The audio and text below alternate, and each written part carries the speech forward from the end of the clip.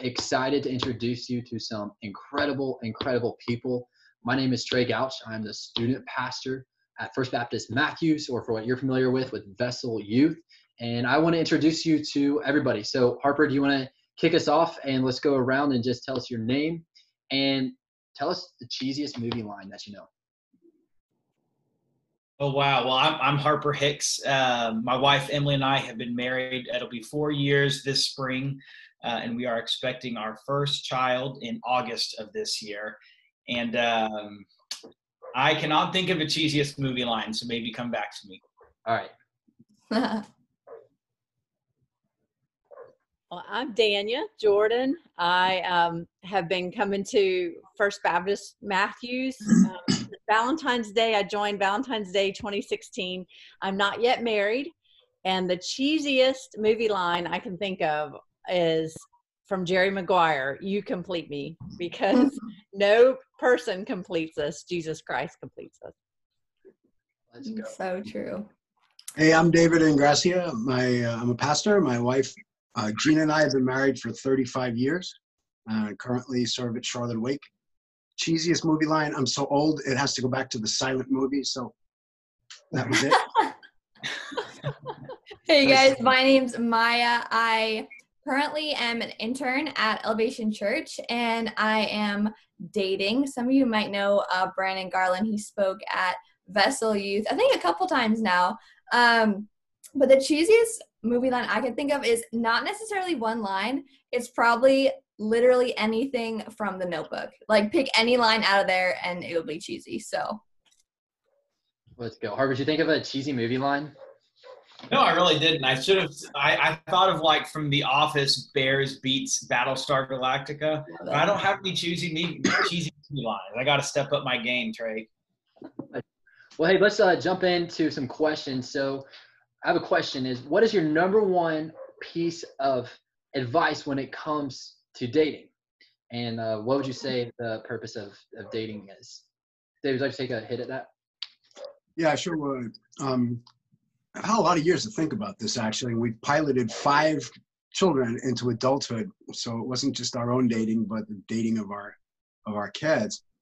And I've come to realize that dating is just sort of a walk together to find intimacy with Jesus, but it's just not the same as marriage. So you're walking together to come to know the Lord, to see if it would be a lifelong work, and maybe just doing it by a quick story would help.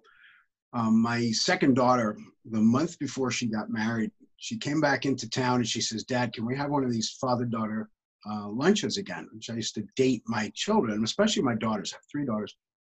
So I wanted to set the bar really, really high. So I figured she's coming and she's going to ask me some sort of key wisdom of what it means to now go from dating to marriage.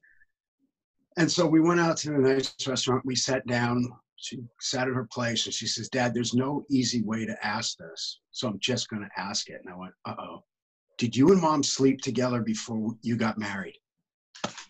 And I went, if I had known that my daughter 23 years later from my marriage was going to ask me that question, I don't think I would have dated her mother. But, what I was able to tell her, by God's grace is actually, no, we didn't. But had we done that, it would have been a story about, God's grace. Now, the same girl, when she got married a few months later, we were sitting there at the wedding, and I didn't perform the wedding of this daughter. So her mother and I are sitting there, we're watching. The pastor is about to pronounce the man and wife, does pronounce man and wife, and is about to say, "You may now kiss your bride." My son-in-law is a youth pastor. So the whole youth group was there. Pastor stopped the ceremony and he said, "Now, no one knows this, but I want you to know that when Craig and Caroline kiss each other now for their first kiss, this is the first time they've ever kissed each other." And I looked at her mother and I said, "I didn't tell her to do that. Did you do that? Did you know that? Did you put down any legal restrictions? I didn't know anything." Gina said, "I don't know either." And I realized at that point that what we had put into the hearts of our children, again, by God's grace, was that dating for them was finding someone that they could know together, know the Lord together. And I can't say that without at the same time saying, we don't live in that kind of culture. And many times, those times, we feel they're already gone. But that's the good thing about God's grace, is that with God's grace, you always get another chance, and it's not the end. Right. But the preciousness of that intimacy is what dating is leading towards. Mm. That's good. I just have a question. Someone want to take a stab at this? What's your number, or if you could go back to middle school or high school, what would you tell yourself? I'll take that one. I would say not to be surprised by the peer pressure, to stay confident, knowing that you're set apart and that our biblical values and morals aren't going to go with the crowd. To be a leader, to be the thermostat versus the thermometer, to set that temperature, to set the tone. It's okay not to be in the majority. To know that people are watching whatever we do. I mean, that was in high school. And being cool is a relative term. I mean, I thought our group of youth group, I was in a strong, awesome youth group like Vessel at a Baptist church in Charleston, South Carolina. And I thought we were cool. The partiers thought they were cool. We all, cool is a relative term.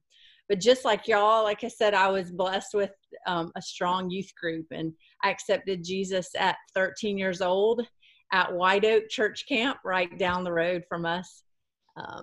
I remember at that youth camp that summer that I accepted Jesus as Lord and Savior, I remember there was this beautiful lady who did a breakout session on purity. And she gave her testimony, and she talked about how she loved this guy in high school, or thought she did. It was puppy love, but it was love to the puppy. And she slept with him and got pregnant. And she gave excruciating details of that, of having an abortion. And she challenged us at that breakout session at White Oak at 13, when I was 13 years old, for us to make a vow of purity for marriage.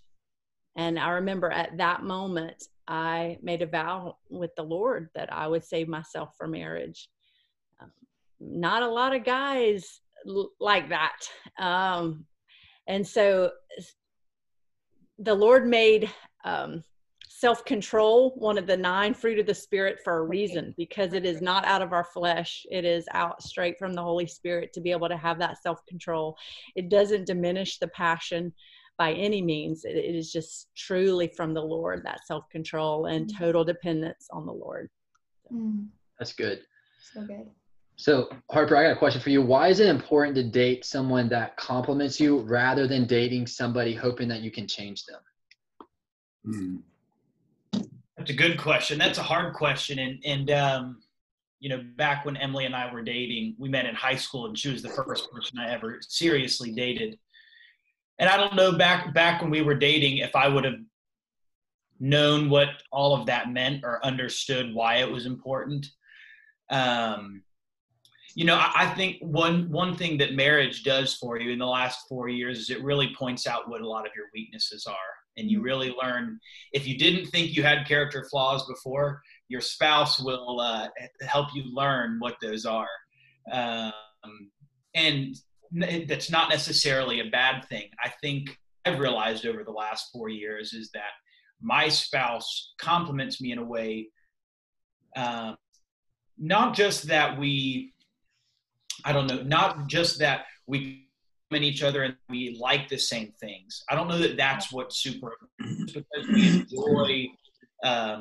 we enjoy similar activities. I don't think that's what's important, but she compliments me in a way in the areas of my life and my character where I'm weakest. I think the Lord divinely did this, but he has allowed her to be strong in those areas. Not just, and it's a natural strength. Her personality complements mine. I tend to be more outgoing, and I tend to be a talker. And people who are outgoing and talkers tend to not be great listeners. My wife is a fantastic listener. And so over the last 4 years, I think part of her complimenting me is helping me to be aware of listening more. And I think part of my complimenting her is helping her to get out, to communicate, to want to engage in community more. And so I think that's one area that we complement each other. And it's not necessarily something you think about when you're dating.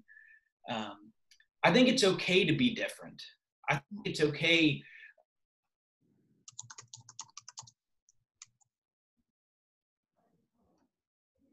I think he froze. Yeah, I think he did freeze. That's funny. Well, we'll wait till he comes back on. Maya, I'm going to throw a question at you. What have you learned? I know you said that you're in a relationship right now. So what have you learned about healthy boundaries in the dating process? And what do those look like compared to unhealthy boundaries?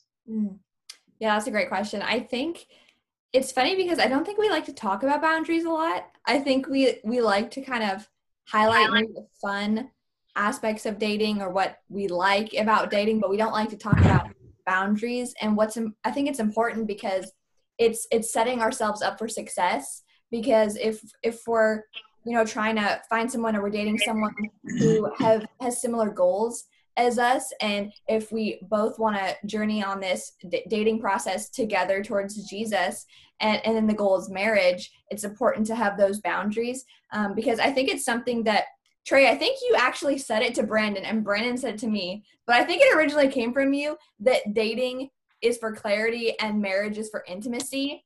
And so I think it's really, really important to have that clarity, and you need boundaries to have that clarity, or the lines just get blurred.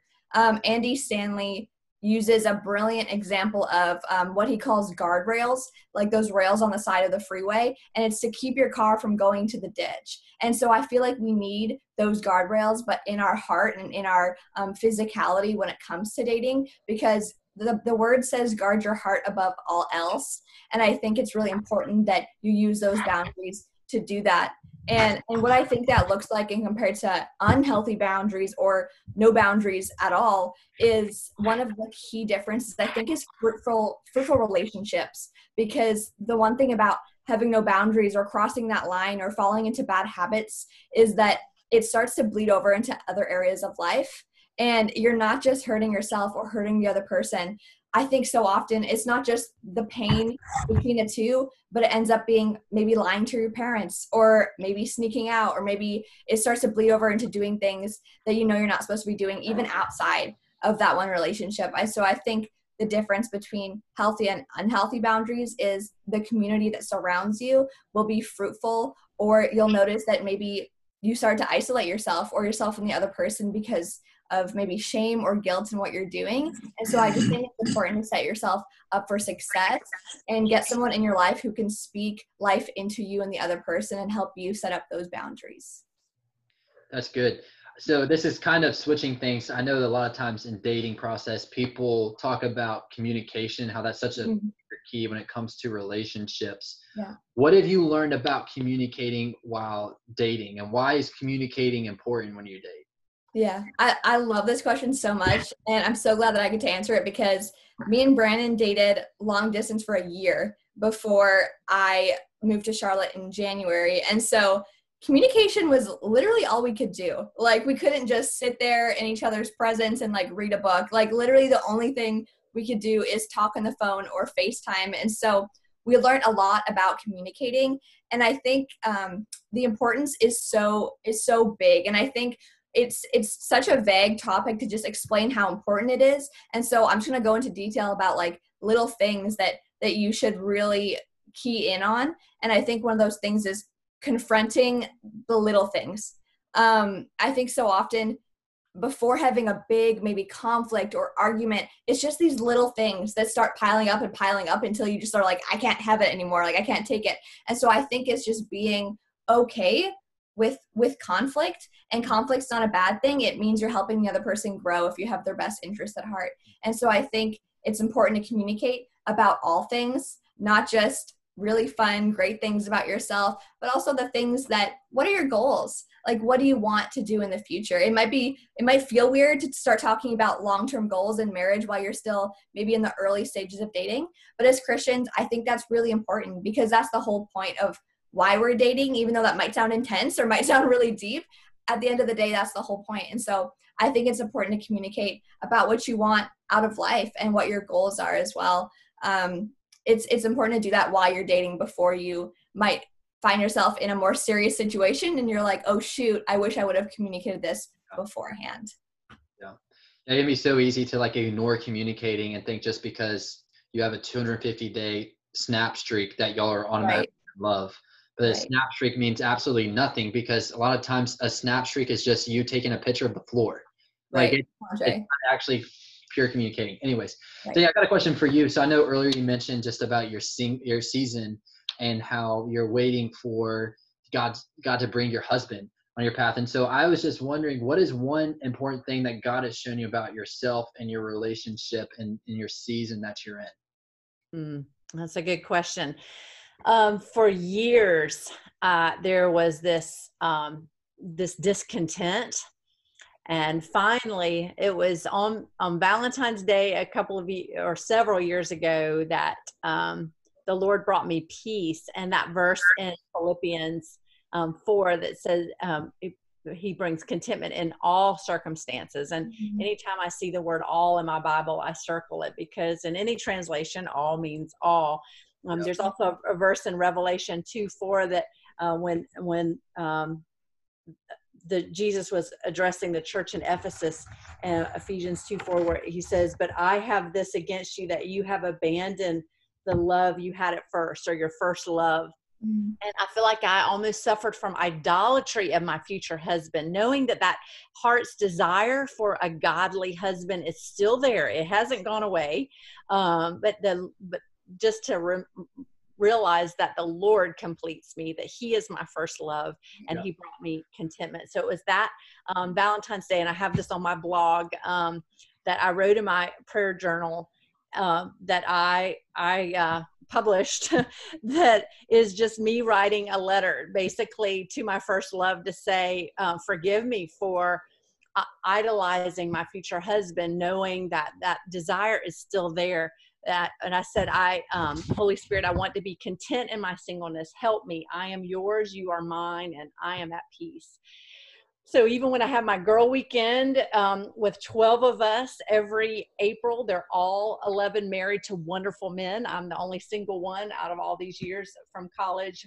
Thus, still, I am excited for them. I'm not jealous anymore. I'm not envious, because the Lord has me on a different lane than them. They're, like I said, married to amazing men. And but I had to get through that to know that God is using me in my singleness. I have freedom that isn't necessarily there with a married couple. And but again, I have begged for the Lord to take that desire away if it's of him, but it's still there. So Lord, use me in my singleness until his plans change for me. That's awesome. That's a hard mindset to have. It's difficult, like you're saying, get into that journey of being content, even if it's a season that personally you might be like, I just wish I was in something different. But Harper, I got a question for you. What's one of the greatest challenges and victories that you've experienced as a newlywed? That's a good question, and I think it goes back to one of the questions answered earlier, just about communication. Emily and I shared this. Emily and I are very different. If she likes red, I like blue.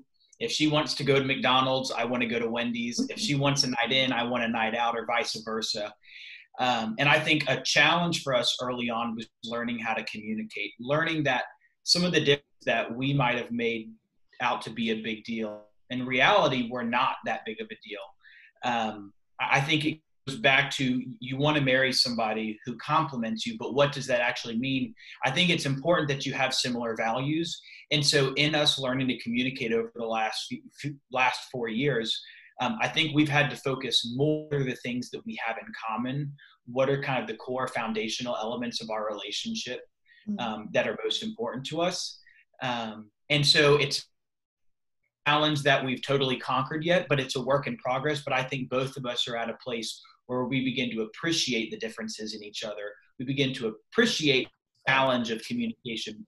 And the Lord continues to humble each of us in kind of that process. But I think when you begin to see your spouse not as somebody who is just there to make you happy, not as somebody who is just there to complete you, but as somebody who is a partner in serving the Lord, honoring the Lord in your relationship, and somebody who is a partner in sanctification. Sanctification, becoming like Christ, is hard. And the greatest privilege of my life is that I don't have to do it alone. I get to do that with my spouse, and it's not always easy, but I have the unique honor of doing it with somebody who I love and I'm committed to. And so I would say that the greatest victory we've experienced is that after 4 years, we continue to be together.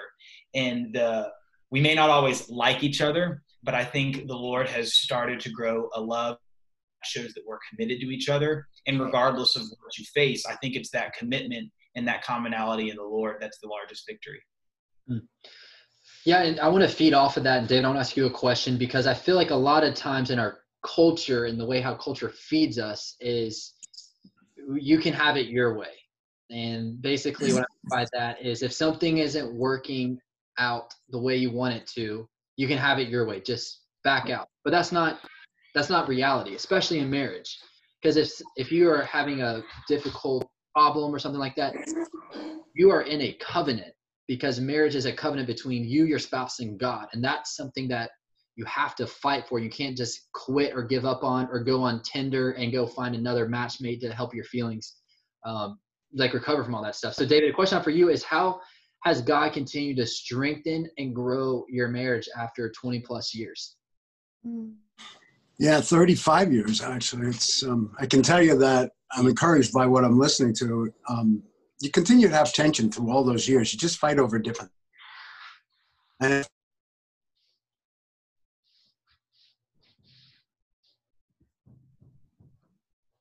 You there, David?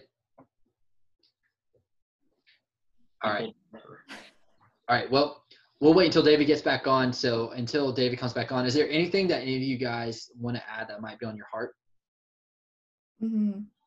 Yeah, I think one thing for me is that when I contemplated dating or relationships in general, I always thought that maybe one area or one personality aspect would be really good, but the other one I might have to kind of settle with, or it's everything I want in this category, but like not really there in the other category, but like that's okay. It evens out. It's fine.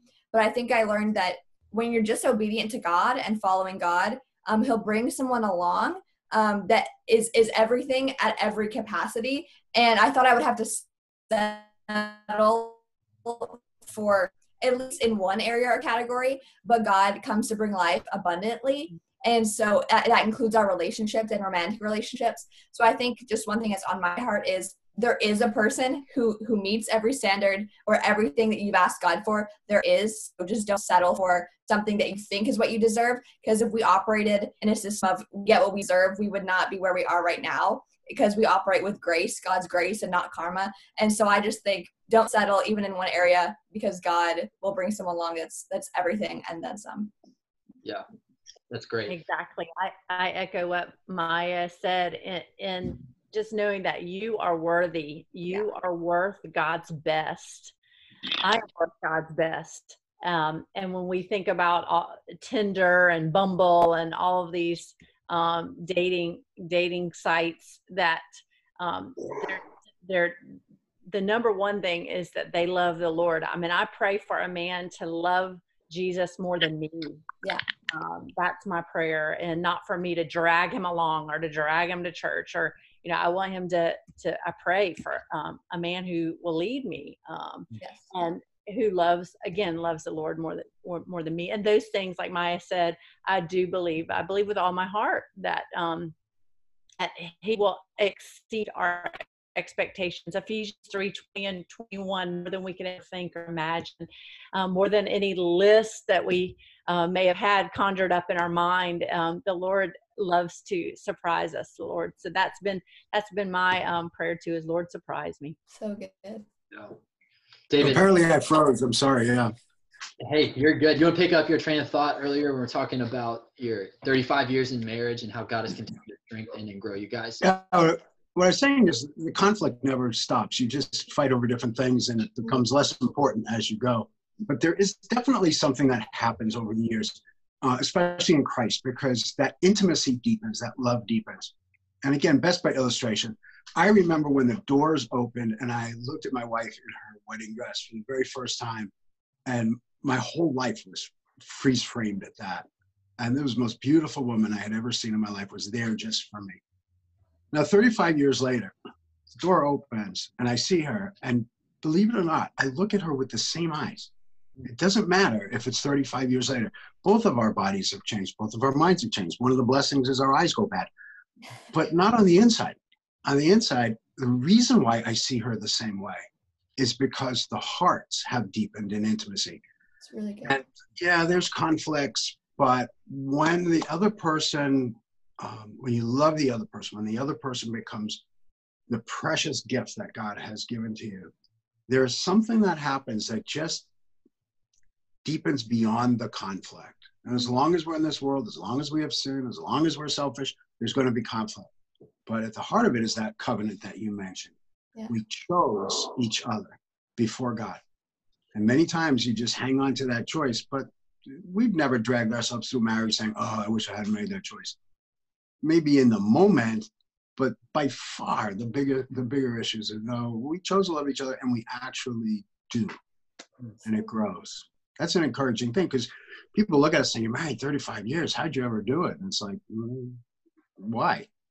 Well, we're dinosaurs at this point. It's like, well, who's married 35 years? I introduced Gina as my first wife. I go in and I say, hey, this is my first wife. People look at me like, it's my first wife, and I'm proud of that. And of her. That's incredible. Well, hey, does anyone else want to add anything else before we close this video? The only thing I'd say, Trey, it's something that actually you taught me, or being around you and Claire's taught me. Emily and I've had the privilege of being really good, close friends with you all, and traveling and spending time and just hanging out with you all.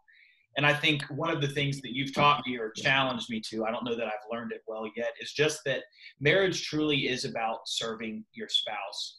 I think it's easy in the dating phase, and I was guilty of this, even with the person I married, of wanting to be around her, wanting to do stuff with her that made me feel good. I wanted to be with her because I felt special, or I felt loved, or I felt on cloud nine. But I think if you can, when you're in that phase, try to have the perspective of, how can I serve this person? How can I help this person? Whether that's helping them be a better them, helping them come closer to the Lord.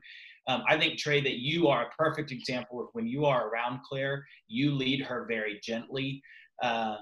You are very careful with her. You are very loving and kind towards her. And I think that's something that anyone in a relationship should want to copy, or should want to reflect, or should want to mirror. It's not always easy to be that way with your spouse, because when you spend a lot of time with someone, you get to know their flaws and their weaknesses. But I think appreciating those and realizing that when you're in a covenant relationship, your job is to care for those things, not to take advantage of those weaknesses. I think that's just a work that Christ does in each of us. And so I've seen you kind of challenge me in that area, just by how you live your life out as a husband. Well, thank you guys so much for your time and for leading us and giving us y'all's wisdom when it comes to dating, and how dating and marriage go hand in hand, essentially. And I'm really thankful for that. Maya, would you be cool just praying for everybody who is tuning in by listening or watching this video? Absolutely. I'd love that.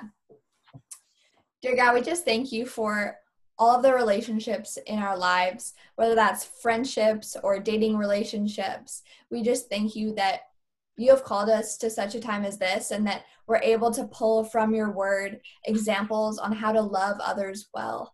And I just pray that everyone listening, that their ears and hearts be open to receive whatever you're trying to say through us, God.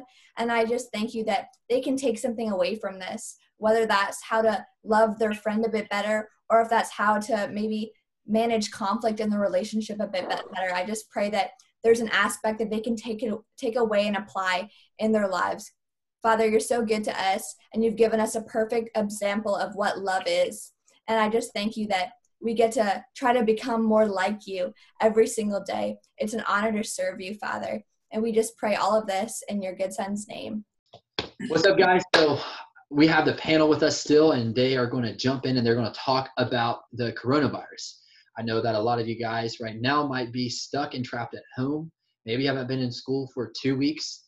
Maybe you haven't been out to Chick-fil-A in 3 weeks. I don't know. But something I'm realizing is that God is so intentional with everything that happens in life. He doesn't waste anything.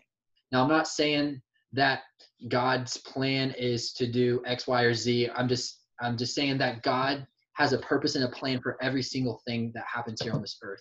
And so I just want to open this up and allow these amazing people to maybe give you a word of encouragement. And during this time that can be really stressful, it can be a time of unknown. It can also be a time full of fear, and it can be a time full of worry. And so I just want you to be able to sit back and watch or listen to what some of these amazing people have to say just to encourage you in terms of the coronavirus. Yeah, well, I would say, Trey, that even I don't want to say I'm fearful or anxious, but there's just a reality that is more sort of in my face about the risks and what could happen. And what I love is that we serve a God who gives us hope and peace. And so we're actually set up and in a perfect position to be a light in the world.